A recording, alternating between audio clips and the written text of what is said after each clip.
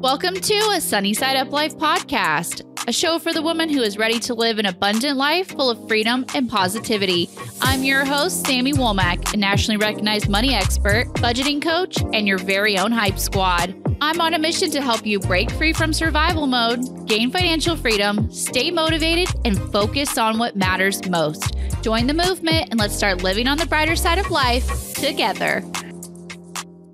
Just a reminder that everything discussed in today's episode will be linked in the episode show notes. Don't forget to follow me on Instagram and Facebook at A Sunny Side Up Life. And if you're ready to take control of your money and need guided instructions, check out my free budgeting challenge by going to asunnysideuplife.com. Now let's get into the episode. Hey everyone, and welcome back to another great interview. Today I am joined by Cindy Zuniga-Sanchez from Zero Based Budget. Cindy is a money coach, a speaker, and an author of a great new book called Overcoming Debt, Achieving Financial Freedom, 8 Pillars to Build Wealth. Cindy graduated law school in 2015 with $215,000 of debt. Then she took to social media to document her debt-free journey while sharing the personal finance knowledge that she was learning in simple and relatable ways. She has spoken to thousands and coached hundreds on budgeting, saving, debt payoff, investing, credit, building generational wealth, and more. She is committed to helping millennial women, particularly women of color, create a realistic money plan to achieve financial freedom. This is one of my favorite interviews of the season. I cannot wait for you guys to hear more from Cindy and learn more about her amazing book. Side note, go and grab it. You're going to love it. It is an amazing resource, especially if you are brand new to budgeting. All right. Let's welcome Cindy to the podcast. I am so excited to talk to you. For anyone who is new to your story, I'll just let you introduce yourself. Tell us a little bit about yourself, your story, your brand, whatever you want to share. Yeah, sure. Well, thank you. First of all, thank you for inviting me to your podcast. Yeah. Super excited to be here. And I am Cindy Zuniga-Sanchez, the founder of Zero Based Budget Coaching LLC, a personal finance education platform for millennial women. And I started the platform when I was hundreds of thousands of dollars in debt, yeah. as many people do in terms of starting their platform and whatnot. It often starts with our own story, you know, and my story really starts where I graduated from law school with $215,000 of debt.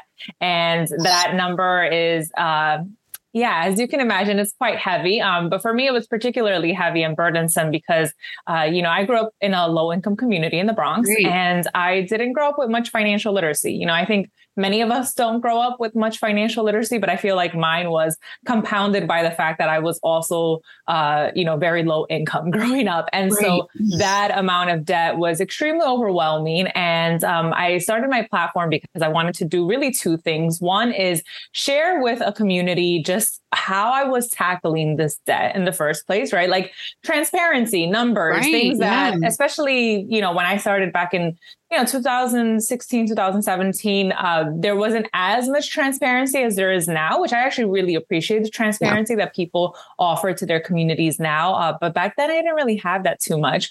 But then the second part of it was really sharing with my community what I was learning. So more like substantively, right? Like how to budget, how to increase your credit, how to pay off debt, how to invest.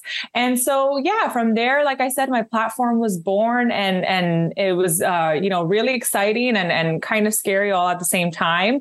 But it was nice to have a community rooting for me as I was making my final debt payment and everything that I've been able to do since then. But it's really first and foremost an education platform that definitely has millennial women at its heart, but is very motivated by my own experiences, specifically as a first gen Latina from the Bronx. I love the transparency. I love that you mentioned that because I think that that's something, especially in the early days, back in those days, because that's roughly the time I started my platform too.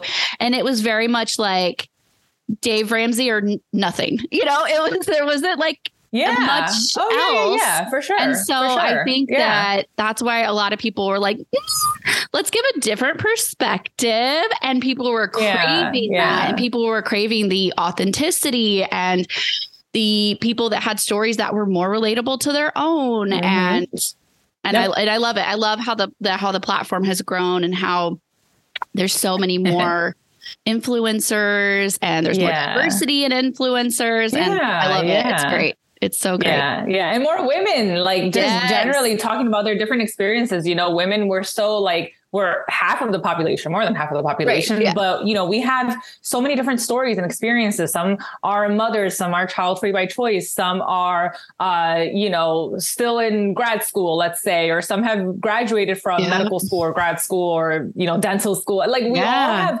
so much, you know, different experiences, but contributions to the conversation. And I'm really excited that we're able to have that now, where our commonality is really trying to promote the advancement of women, specifically through financial gain. And I think that's awesome for us to be able to unapologetically also be part of that community. Same. I just 100% agree. I would love for you to share as much as you are comfortable sharing it. Just dive into your childhood a little bit more. I always think it's so fascinating to hear like the origin stories of like where everybody started and kind of the also like the psychology behind it. It's like the things that happened to us throughout our lives that got us to where we are now. You know, very early on, I was very aware that my household was in a lower income than your average American. And I knew that a big reason for that was because my parents were immigrants. So my mother is an immigrant from Ecuador. My dad is an immigrant from Honduras. And, you know, they came to the country in, you know, the United States in the early 1970s with little to no possessions and, you know, not knowing any English. And so already there were incredible setbacks in terms of how they could advance in the workplace. And that was really the biggest thing, you know, especially, you know, we're talking in a time where a college degree was totally sufficient to earn you a very well-paying job. Right. Yeah. And that was not quite the experience of my parents because they didn't have a college education. And so, I knew very early on that, you know, we were lower income and there were certain things that we just went without. And honestly, I was okay with it. It was kind of like, okay, this sucks. But like, you know, I see on the commercial, people that have like microwaves and things like dishwashers and even cable television, right? Like, but we don't have those things. And so that's just how life is though. And for us, it's really going to be a mission for me and my sisters, to break out of this chain of poverty that we were born into. And the way that we do it is education. Yes. And that's why for me specifically, education was always a really, really big part of my story and has been, right? And it's also part of the reason why I wound up going into so much debt, right? Because I saw that,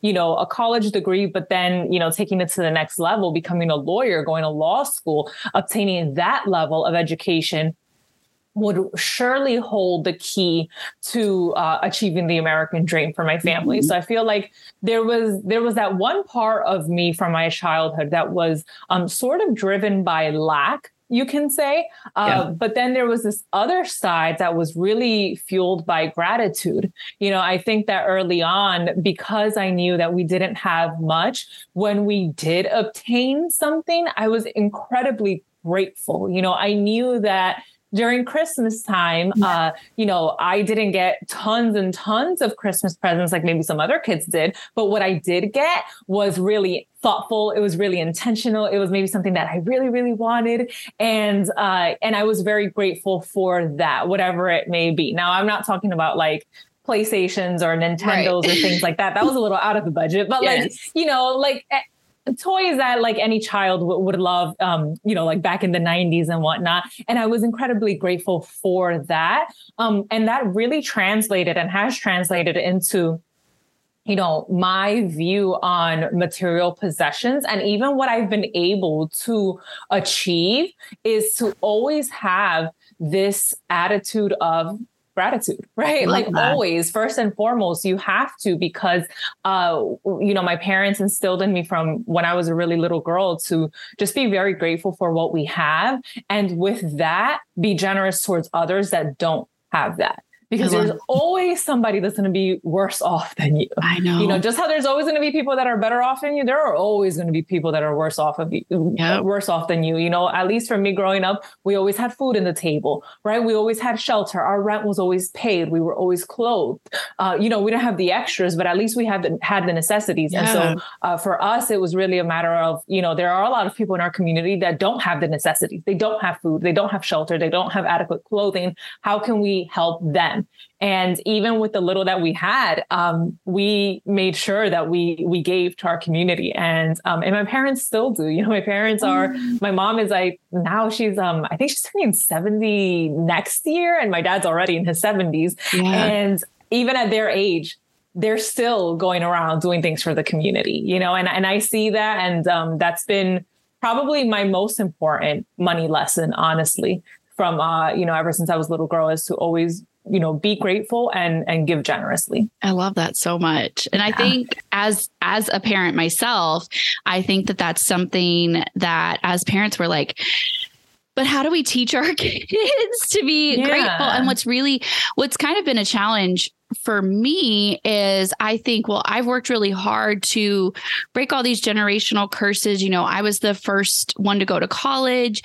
My husband was the first 6-figure earner. You know, so like us together as a couple, we broke so many like generational patterns on both sides of the family. But then we're also kind of like, but we've worked really hard to give ourselves and our kids this better life. They have no idea what it's like to go without, you know, my husband and I grew up like one pair of jeans, one pair of tennis shoes. We were never hungry, but we knew what it was like to like have the car that you were kind of embarrassed to pull up to school in and like that kind of stuff.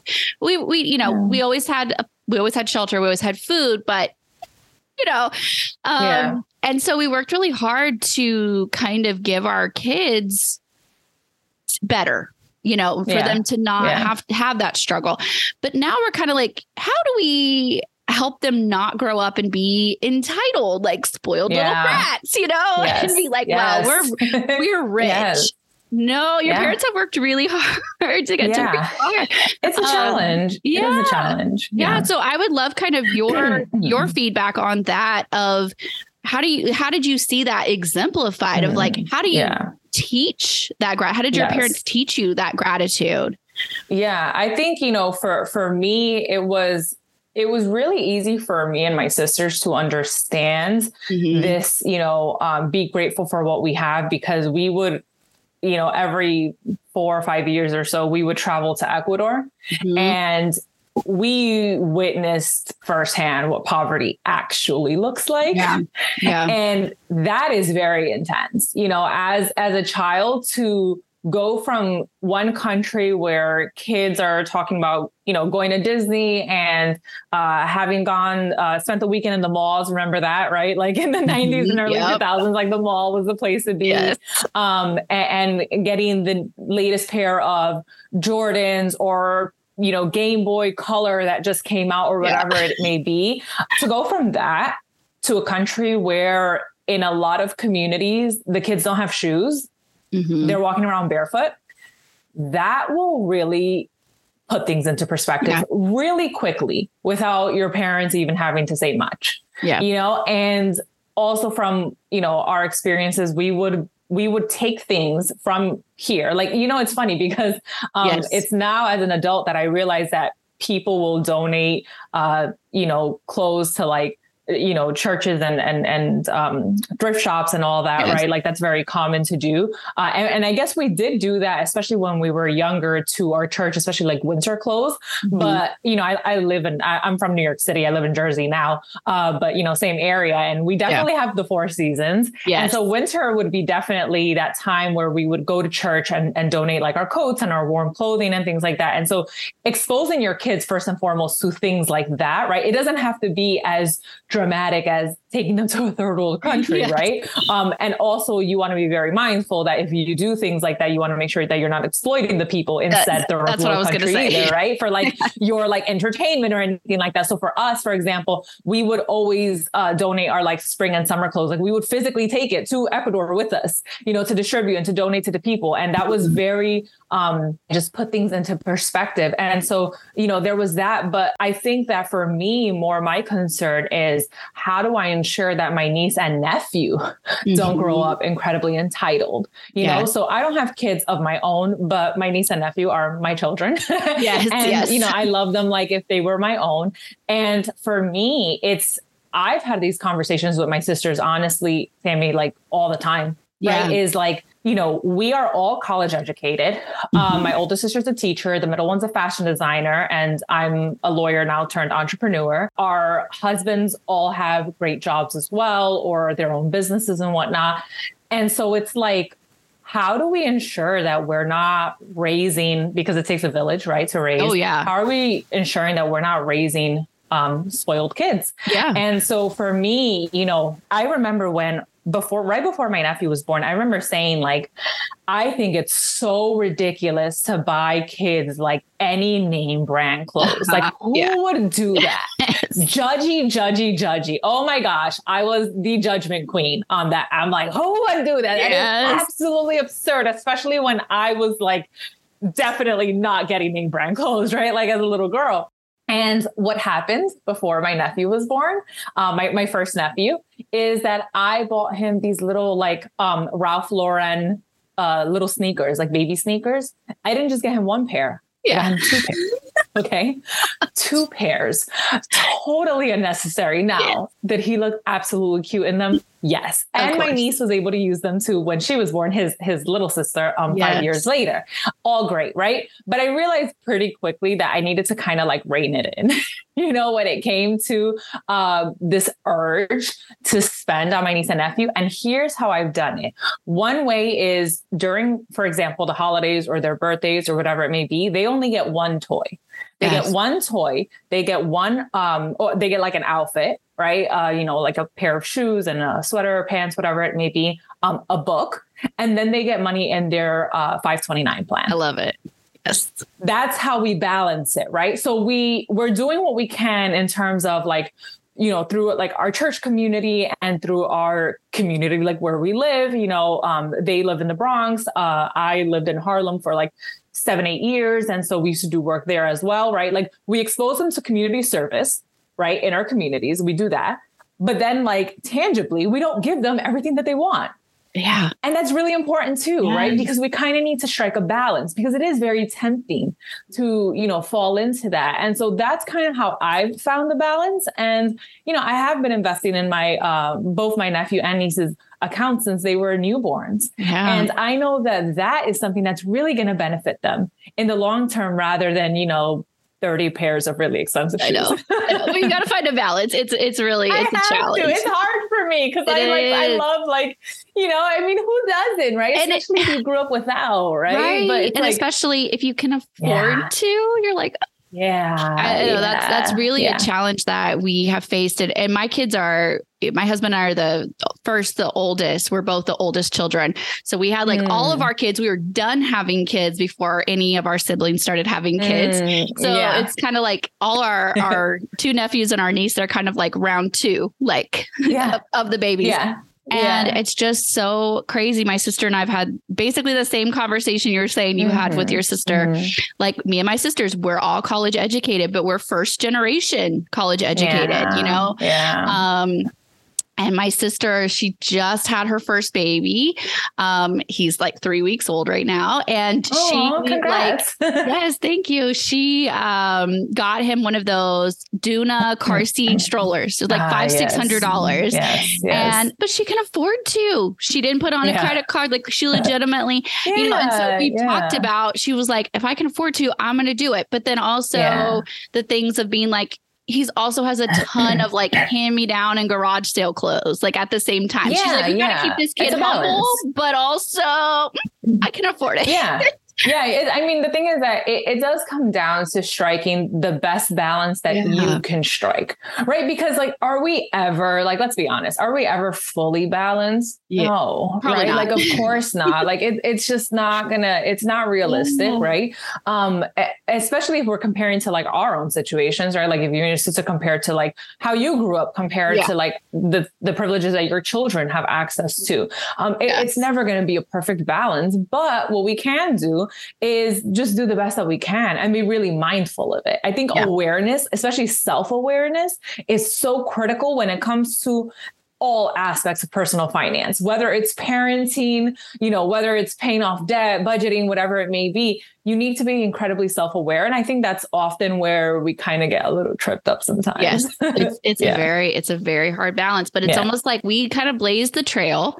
So it'll be even easier for the next generation, but it's also like you said, and also like, I loved what you said about not exploiting when you're kind of trying to exemplify this to the next generation. It's a very hard balance. And I'll be really honest, it's even harder as a white person because you're just I know that this is real, but no one wants to be like that rich white girl that's like, let's go to the poor side of town. Like that feels really icky. And so it's like kind of how do you like find that right balance? But I love what you said about that. That kind of got my wheels turning about like different things. And of course, we do like service projects and we're very big on like, we go and pick up trash at the park, and it's not even about like humans. It's also about like taking care of nature and like the planet. Absolutely. Every time there's a food bank, I'm like cleaning out the pantry, and my kids are like, what are you doing? And like we did that at Thanksgiving. My kids are like, what are you doing? Like they're collecting, canned goods and stuff at your dentist. We're about to go to the dentist. We're going to drop off some stuff. And they're like, why? Well, some people like don't have enough for Thanksgiving, and they're like, just little things. But I think what you're doing in terms of getting your kids involved is very good, right? Like educating them, letting them know like what you're doing, why you're doing this, how you as a family are contributing to this too, I think is really important, and I definitely get the whole like, the like savior complex that a lot of times people can have. I mean, like even as a Latina, like I am still a light-skinned Latina, right? I am from a privileged country, where we have a lot of access to things. I think one of the big ways that you kind of address that in a way that is very mindful of who you're actually trying to help is by working with the local communities, right? Like not, here's what I have for you, but no, what do you need from me? How can I help you? Right? Like going into the communities and asking, what resources do you need? What can I do? And they're like, oh, well, we need volunteers for this weekend. Okay. My children and I can come, right? Like really immersing yourself with the local community. I think that is really the way that you address balance, right? Again, key to balance, right? Balance this whole, like, I really want to help, but I also don't want to, in any way, overstep.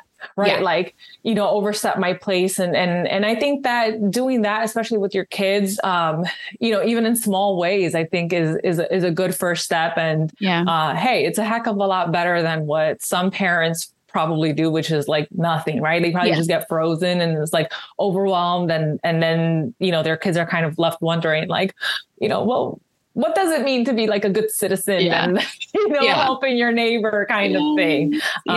So as best as you can, as small as you can, so long as you act in some way. I love that. Yeah. Oh my gosh. So much good stuff. Have you been feeling like you need a little extra support on your budgeting journey? Well, that's exactly why I offer one-on-one 12-week coaching sessions. They are designed to give you fully personalized budgeting support. Together, we'll organize your bills, spending, debt, and savings goals, and I'll help you get a system in place that will set you up for financial success for years to come. I'll be there to hold you accountable, talk you through building new habits, and help you adopt a positive mindset towards your life. Visit sunnysideuplife.com/coaching to apply today to see if coaching is right for you. Now back to the episode.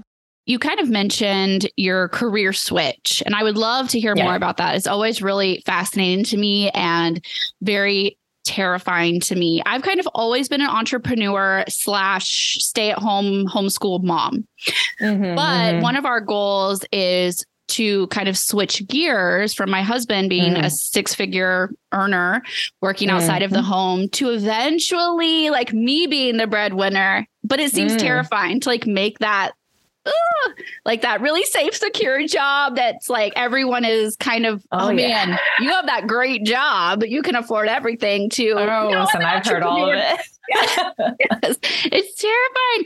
So tell us a little bit more about that, because a lot of people want to make that jump, but they're afraid to. So yeah. And look, I was afraid too. You know, I didn't make that jump fearlessly. It was really difficult. So for context, after I graduated law school, I was given a job offer at this firm that I had interned. I had done like a paid internship with them.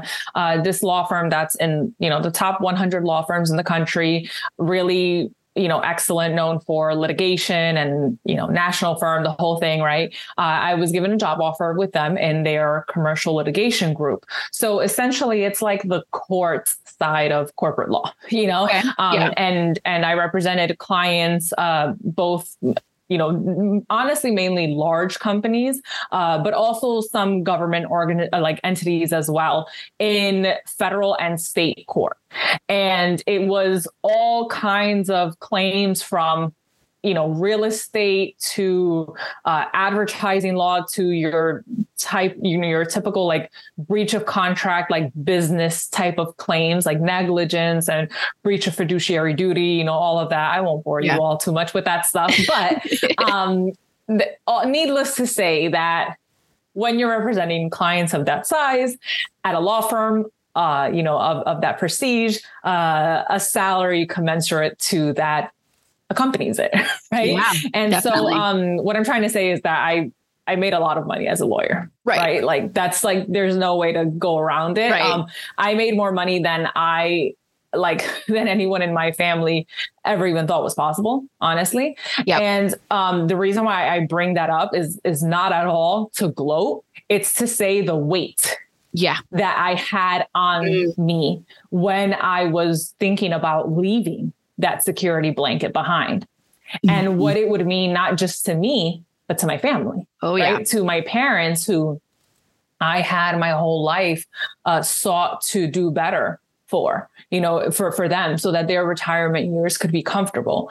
And so for me, it was really difficult to make that decision, but I made the decision really in two things that I kind of had to set into place. One was looking at my business, and which had been growing, right? So I started my business officially in 2019, exactly 4 years ago. So February 2019.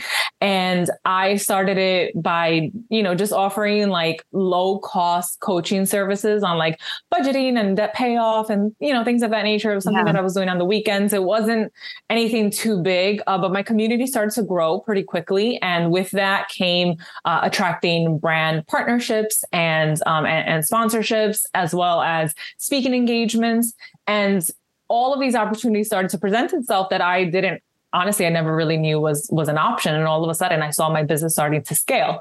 So I think the first thing for me was, does my business have the potential to scale? Like, does it have the potential to grow and to bring in the kind of income where, maybe it won't necessarily replace my law firm salary, but maybe it'll get us pretty close to it somehow, right? Does it have the potential to do it, the realistic potential? And for me, again, with seeing the type of inquiries that I was getting and I was rejecting, I had to turn down a lot of the requests that I was getting because I couldn't split myself in half as much as I wanted to. I couldn't do it, And so there was that one aspect of, does my business have the opportunity to grow, but specifically to grow to a point where I can have that financial stability? Maybe it's not exactly mimicking the financial stability I had with my law firm job. But if I could get myself somewhere in the realm of that, that's pretty good.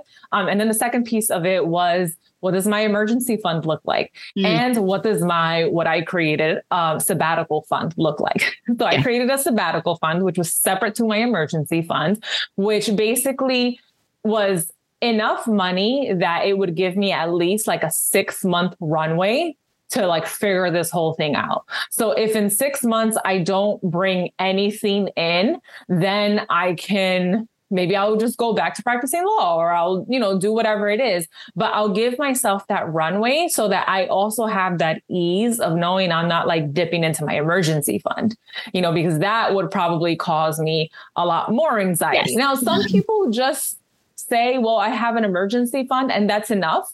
And I can make that leap. And that's a very personal decision. For me, I chose to have a sabbatical fund separate from my emergency fund, because also, even though I don't have children, I do have my parents, I do help financially support. And so, for me, it was really, you really got to make this work, Cindy, as much as possible. But I didn't want to give myself the crazy stress of, if my business isn't bringing in money, for the first few months, I'll still be okay because I have this fund set up, and it worked out really well. I think I had about, I want to say the equivalent of, I think it ultimately came out to like 6 to 7 months kind of like tucked away. And that was primarily funded by the bonus that I had received from like the year before. Love it. Instead of, like at that point I was debt free. Right. And so the temptation is like, ooh, I'm going to ball out now. I'm gonna like spend this. Right. Instead of doing that, I instead just directed those resources to this sabbatical fund. I love that. That's so smart. Yeah. I don't know if I've heard it worded that way, as a sabbatical fund. I love that. That's really smart. Yeah. But that's what I was saying, because it's like, okay, I'm taking like a sabbatical from like the legal career, but unfortunately it's not like I'm taking a sabbatical from work, because I'm still going to be working, but also in those first few months, I actually was in a like business entrepreneur like coaching program. Yeah. And I was also then building out my course. And so because of that, I also knew that like I wasn't going to be making all of this money right away. Mm-hmm. And so I kind of needed to have that like that cushion in place. Yeah. And it takes a while. That I like that you kind of touched on that, is that I think we see a lot of these kind of clickbait, like entrepreneur posts that's like, $100,000 in 60 days, or like something that's, oh my gosh, so ridiculous. And I'm like, I mean, I only did my business like part-time. And like I said, like I stay home with my kids, and, they were babies when I first started and all of that. But it took me about 5 years to actually give myself a paycheck. I mean, there was a lot where I would like reinvest in the business. I'm like, okay, the business is going to buy a new computer. The business is going to buy a new camera, all this kind of stuff. But to really actually give myself a paycheck, it was about 5 years. And I always try to like remind people that it's not going to be just an instant. I mean, it might be, you might like go viral. It might. And if that's you, I love that for you. Yes. I love that for you. That was not it for me though. Let me tell you that. No, it takes a while. You have to build up your reputation and your client base and figure out who your target audience is. And it takes a while. Yeah, it does. And I think that, something that I'm going to be very honest with you, I wish people were more transparent about, is that transition phase, that uncertainty that happens when you leave a full-time job to pursue entrepreneurship. I think a lot of times people try to sell entrepreneurship as being like very sexy, very shiny, very like, oh my gosh, you're going to work like 2 hours a day and you're going to be like relaxed. Like, no. No. Okay. That's not the case. It is a lot of really, really hard work. And it's also really stressful to know that you are on this like never ending roller coaster where some months is really, really high. And some months is really, really low. Like, look, Sammy, I'll share with you and your audience that my lowest month last year, I kid you not, I brought in $154. Yeah. Yeah. That's real. Yeah. Yeah. Been okay. there. I like, that is literally what I brought in. Like even my bookkeeper, when we were doing like my year, like, year end recap, it was actually the month of May, which is funny because that's my birthday month. It was the month of May last year, where you just see this like really steep like dip, right? Yep. And that's what I brought in. I was writing, editing, and publishing my book for most of last year. And something that a lot of people don't talk about is that writing a book means that, if you're a first time author, unless you're like a celebrity, you're probably going to get a pretty low advance first and foremost. You're not going to get the kind of advance that's going to like help you to live comfortably, right? For like, no, that's not what it's going to be. It's going to be just enough to like maybe pay your rent for like a few months, right? Yes. And so for me, it was really a matter of being on this like kind of crazy roller coaster last year where some months were really, really high. And that was great. And that was honestly more towards the end of the year once I finished writing and editing the book. So for me, it was mainly like October, November, December, where I had that like influx of money coming in. Praise God, because I don't know what I would have done otherwise. But then there were a lot of months or especially earlier of last year where there were a lot of lows. And so you need to also prepare yourself for that. And I don't say that at all to scare people or to, I just say that out of a place of this sort of kind of like tough love, right? Where you want people to know what the reality can look like, not necessarily what it will look like, but what it can look like. And you want to just ensure that they have, their bases covered. Right. When it comes to possibly facing situations like that, because you would never want to put you or your family in a position where you're scrambling to, buy groceries because you underestimated things, right? Or overestimated things on your end. Yeah. And I found as an entrepreneur that kind of what you were saying, like you can very directly tell by your income and your profits and your how much your follower count is growing or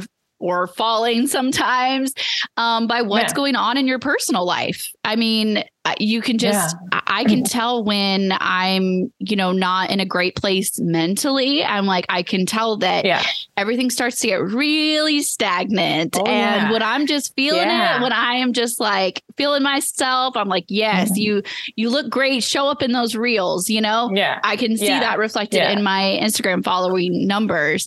But then there's times where I'm like, I'm just going to hide and I'm not going to post anything with my face on it or, anything like that. It's so I think that being an entrepreneur is very directly related to what's going on with your mental health, like what's going on in your personal life. Absolutely. Like something else that I don't think a lot of people talk about in entrepreneurship is like, it's a lot of self-work because no one else is saying time to get out of bed. No one else is saying like, show up. It's you. Like it's you. Your business is you. It's you. It's not just the product and service that you sell. It is you. And I so appreciate that you brought up the showing up on social media, for example. For me, where a lot of my business, the traffic that kind of comes in, the attention that my platform gets is through social media. And so there are times where I'm like, I don't want to talk to anyone right now. I want to hide. Like I want to unplug. Right. And then there are times where I wake up and I'm like, this is going to be a good day. I am a queen, right? Like I can get all this done. And then there's other times that you don't feel like that at all. And I think that is also a really difficult part of entrepreneurship that I don't think gets talked about enough is that you are your business. You are the brand, which means that you are always on sale. And that's really, really your difficult face, to terms. Your name, your that's hobbies, difficult to come to terms with. Everything. Absolutely. And I do think that building systems in your business that allow you to kind of like spread that out. So if you are having a bad day, it's okay. Right. Or, but it does it takes time to get to that point. And so I just want to encourage people to know that the beginning is always like the most difficult. And until you find your groove and kind of that, I don't want to say like the optimal sweet spot because I don't know that we ever find that, but you do your very best so that you can get to a point where you're like, okay, I have a system going. I have some sort of a flow. I'm feeling a little bit more confident in things, in myself, and in how I'm running my business. Yeah. And batching content. Batching content is everything for me. I have a lot of up and downs with my depression.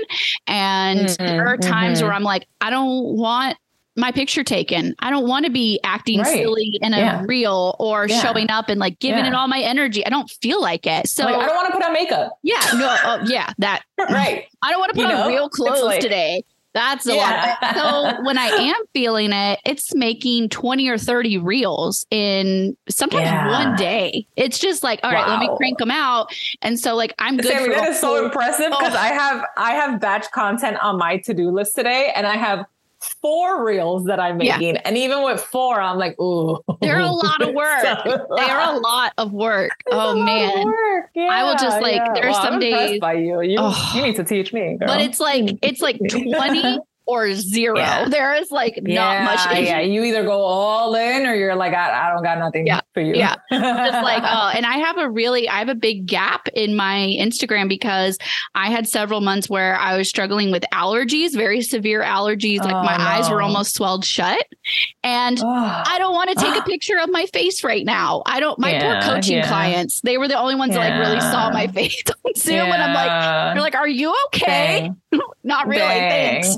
Oh, you're like, nope. So there's like a huge block in my Instagram where there's like no recent pictures, no reels with my face on them. And you'll see that directly related if you look at my follower numbers or even my revenue for those months. That's real. That's hard. But it's real. Exactly. And it happens to all of us. Exactly. Yeah. You just recently posted like a day in the life entrepreneur reel, which I always love. But I'm curious, anyone listening who's like, maybe I want it, like, maybe we haven't scared them off yet from entrepreneurship. Yeah, I hope not. What do you think are some of the biggest challenges in being your own boss? Like, it's very glamorized, but it's not all great. What are some of your biggest challenges? Definitely structuring your time, like without a doubt. And I think now, like 2023 is when I finally gotten into some sort of a groove, some sort of a routine. I think that what you said earlier, no one's telling you what time to wake up. No one's telling you what time to go to bed. No one's telling you when to, pencils down. Like, you're done with work for the day. And it can be very tempting to turn your business into your 24/7. And I want to caution people against that because that will lead to burnout. Yes. And so, I do think that structuring my time in terms of, I don't do 9 to 5 because I'm not a morning person. I do 10 to 6. So, so for me, it comes to, structuring my day in terms of 10 to 6, laying out all my tasks. Like I try to do on Fridays. Fridays is usually like my half day. I give myself a half day. So, Monday through Thursday, I work a full regular, 10 to 6 type of day. Sometimes it's a little longer. Like today I have my once a month, group coaching call. And so that's from 8 to 9 p.m. to accommodate people on the West Coast. And so, obviously a day like today, my day is going to end a lot later, but it's just really one day of the month. So it's fine. But having a groove where, for example, you have this specific time that you are planning the upcoming week is super important. So for me, that's Friday. So on a Friday, I take at least an hour and I go through my calendar, right? So I go through my, desktop calendar as well as my planner. And I look at, okay, what do I have coming up? What do I need to get done? What are my high priority items? Identify which days you're most productive. For me, that's Monday through Wednesday. And make those commitments on those days, like put those commitments on those days. Okay. So for example, if you had to, like for me, I have to batch create content, right? And social media content. And so for me, I have specifically a 2-hour block for today so that I can dedicate to that.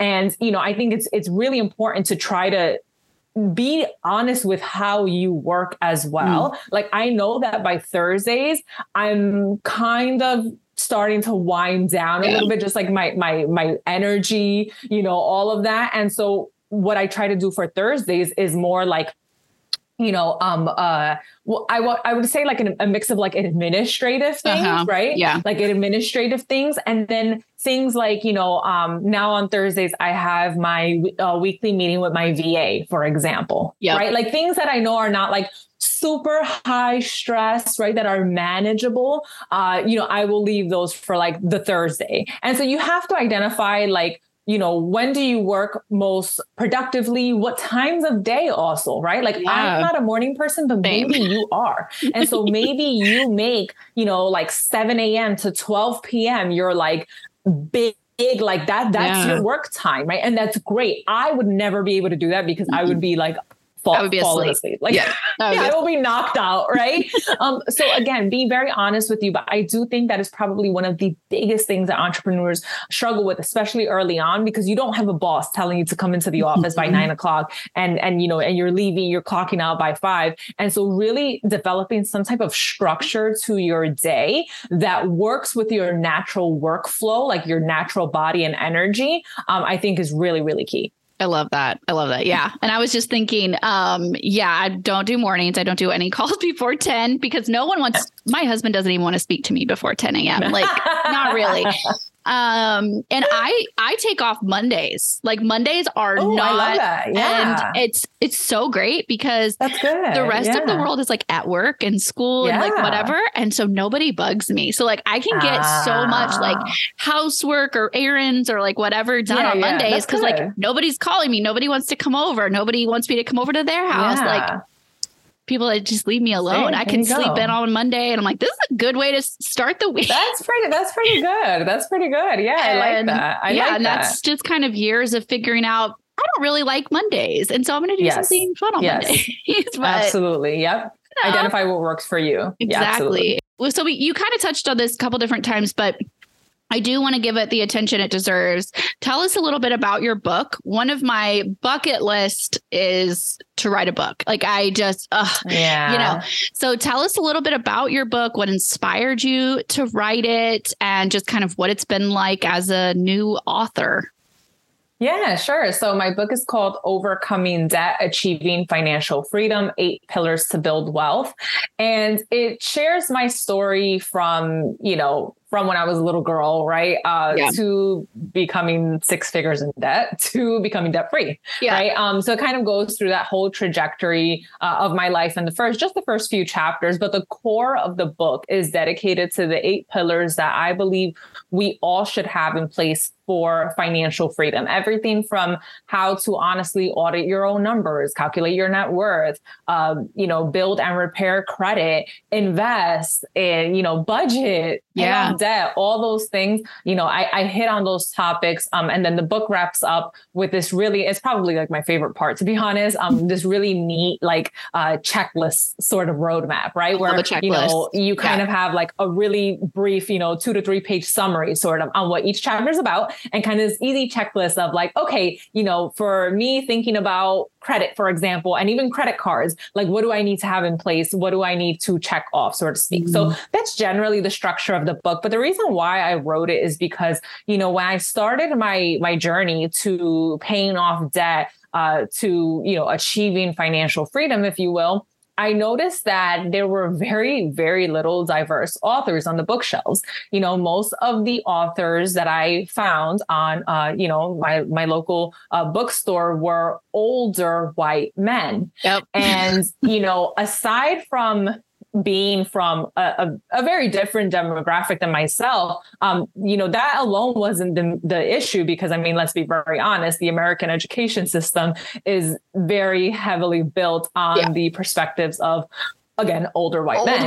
But it was also that a lot of the information seemed really like outdated and very out of touch, And so for me, I really wanted to learn from diverse voices. I wanted to learn from women. I wanted to learn from women of color. And there were very few books that I found in that area, and very, very few books, to be very honest, like not really any that I found written by a Latina. And, for me, that was really important too, to be able to see myself or my life experience in a book, such that, it does make you connect to whatever it is that you are learning a little easier when you're like, I can relate to what the author is saying. And so for me, I wanted to write the story that I was not finding on bookshelves. And that was my own story. Right. And so, I am a big believer that we all have a story in us. So, you know, Yes. you mentioned that you really want to write a book. I am team absolutely do it. I don't even care if I make money at it. Like it has to get done at some point in my life. We all have, right? We all have our story. We all have our own unique perspective. But more so, we all have something to share that others are going to find value in. So you see, it's very tempting to say, I wrote this book for myself. I wrote this book because I wanted to just say what I wanted to, communicate to the world and write my story and share my story. And of course, right, there is that part of it, right, as an author that you want to share your own experiences and whatnot. But I wanted to really add value to my community, you know, add value to women, add value to women of color, add value to, first gen kids, you know, children of immigrants and whatnot, in terms of what are these, what's the information about money that I wish I would have had?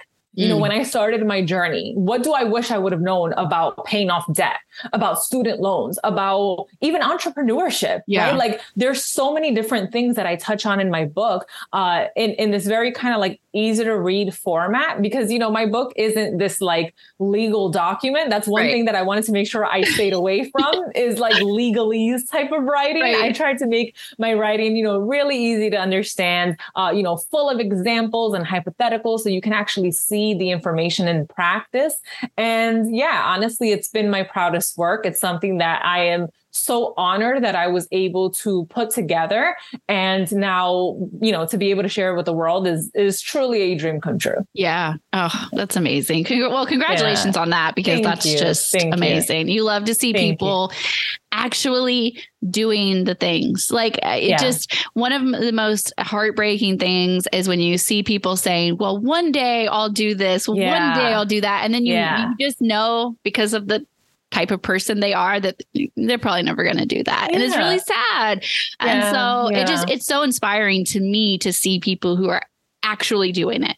Whatever the thing is, like writing the book, taking the trips, starting the business, doing the things. It's absolutely so inspiring. I love it. Go for it. Go for it. Yes. So what do you think is next for you? Like, where do you see your business in like 1 year, 5 years?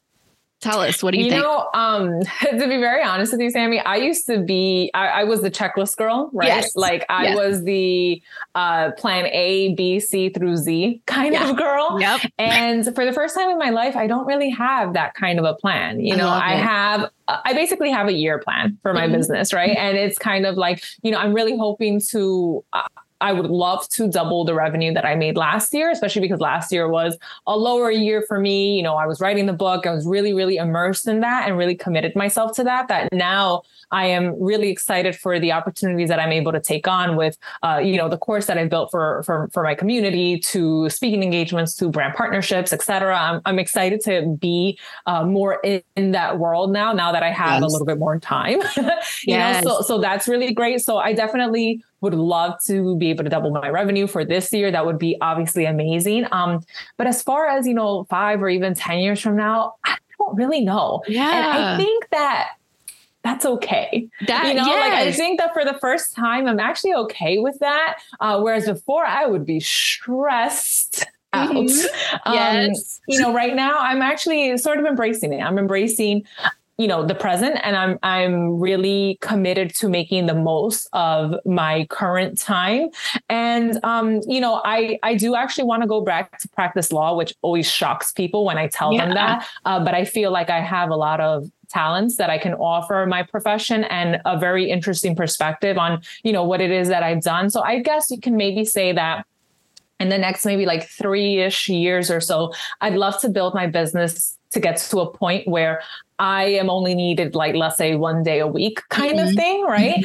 For very, very specific tailored projects, and everything else is kind of running smoothly by, let's say an employee that I'm able to hire, which would be beautiful. That would be a really big goal of mine to be able to do. And then I can practice law, like on a part-time kind of like 3 or 4 day type of schedule, 4 days a week. I mean, that would be really awesome. But who's to say? Right. Who's to say? I think the beautiful thing about life is that it doesn't have to be linear. I think a lot of times we grow up thinking that it should be linear. But what if it's not, right? What if there are different paths that we can take and we can embrace each of those paths because they are fitting our lives for that specific season? Like, what if we say yes to more things that scare us, and no to the things that don't serve us, right? So that's kind of the journey that I'm on. So maybe we can touch base in a couple of years and see where I am. That would be great. Yeah. I appreciate you saying that and being honest about that, because I think we do feel like, well, we have to set the goals. And yeah, exactly. I'm the same exact way. Like, I've always been a goal setter. I've always been a very numbers based. This is my numerical goal for whatever, followers, revenue, whatever it is. This is the first year that I went to set my goals for the year. And I was like, I kind of don't want to set goals. You know, my revenue goal is whatever is supposed to happen. You know, the clients that are supposed to find me will find me. I've done so much of the legwork. I've been working, you know, my business is 6-7 years old now, you know, it's there. All that free content is there. The people who are supposed to find me will find me. The clients that are supposed to sign up will sign up. Like, it's very much, I'm trusting the process. And that's really terrifying, but it felt like this was the year to do it. So I appreciate you saying that. That makes me feel a little less crazy, that I'm not the only one that's kind of. No, you're not. Let's just not see at how all. it goes. And if I don't have a lot of clients, apparently I was supposed to rest a little bit more. I don't know. We'll see. This rest thing is radical, but I hear it's great. So I think we should lean into it a little bit more. I'm a very intentional rester. I have to put it on my to-do list. So I'm still, still a baby. You got to do what you got to do. Make sure you get it done though. I know. I'm still like a newbie at resting and like taking days off, and it's very weird, but we're trying to get there. But So on that topic, I like to ask all of my guests at the end of the interview to kind of encourage people to break free from the hustle culture, you know, this capitalist society that we live in. That's like, if you're doing something, you better make a profit of it. That's been a big goal of mine, to kind of break free of that. So I love to ask everyone, what is something that you do just because it brings you joy? Doesn't necessarily bring you profit. Well, something that does not bring me any type of profit is going to Broadway shows. That costs me money. But I love it. You know, I'm a city girl, you know, I was born and raised in New York, and, you know, growing up, we didn't have access, right? Again, for financial reasons, necessarily to Broadway or even off Broadway. And so now as an adult, it's something that I've always loved to do. And even when I was in high school, I was like in an English drama class where, you know, we took our first few real field trips, you know, to see, you know, musical theater and plays and whatnot. And so now as an adult, you know, having some disposable income, I'm able to take on these types of, you know, opportunities. And for me, it makes me really excited and brings me a lot of joy to be able to see art in that form. And so that is something that I genuinely enjoy to do, that absolutely does not make me any money. On the contrary, it costs me money, but I love it. I love that. That is, that's amazing. So thank you so much for taking time out to share everything that you share. Is such a good conversation. So tell us where we can find you, the resources that you offer, all that stuff. Yeah, sure. So I'm most accessible at Zero Based Budget on Instagram. That's where I'm the most active. You can find me on my stories there. I'll post like daily little random things. Not always just personal finance, but even things that are going on in my life as an entrepreneur and whatnot. You can find me at also www.zero-basedbudget.com. And you can also on my website find more about my resources, including my free budget template that I offer to my community, my signature course that I, you know, have hundreds of students enrolled in, which is really awesome, especially if you're trying to just figure out your personal finances. And of course, the best way to support me also at a very, very accessible price point is my new book, you know, so Overcoming Debt, Achieving Financial Freedom, 8 Pillars to Build Wealth. You can get it on, you know, Barnes & Noble, Target, Amazon, and even your local library. You know, asking your library to carry my book is really, really helpful. So if you're like, it's honestly just not in my budget right now. Well, can I ask you to ask your local library to carry my book? It would mean a lot to me. And I'm sure it would mean a lot to those in your community too. So those are different, resources that I offer. And we can chat more on Instagram. Yes, of course. Well, of course, we'll link everything in the show notes so everybody can follow you if they don't already and check out your book and all of your resources. So again, thank you so much for your time and everything that you shared. It was really great to talk to you. Same here. Thank you so much.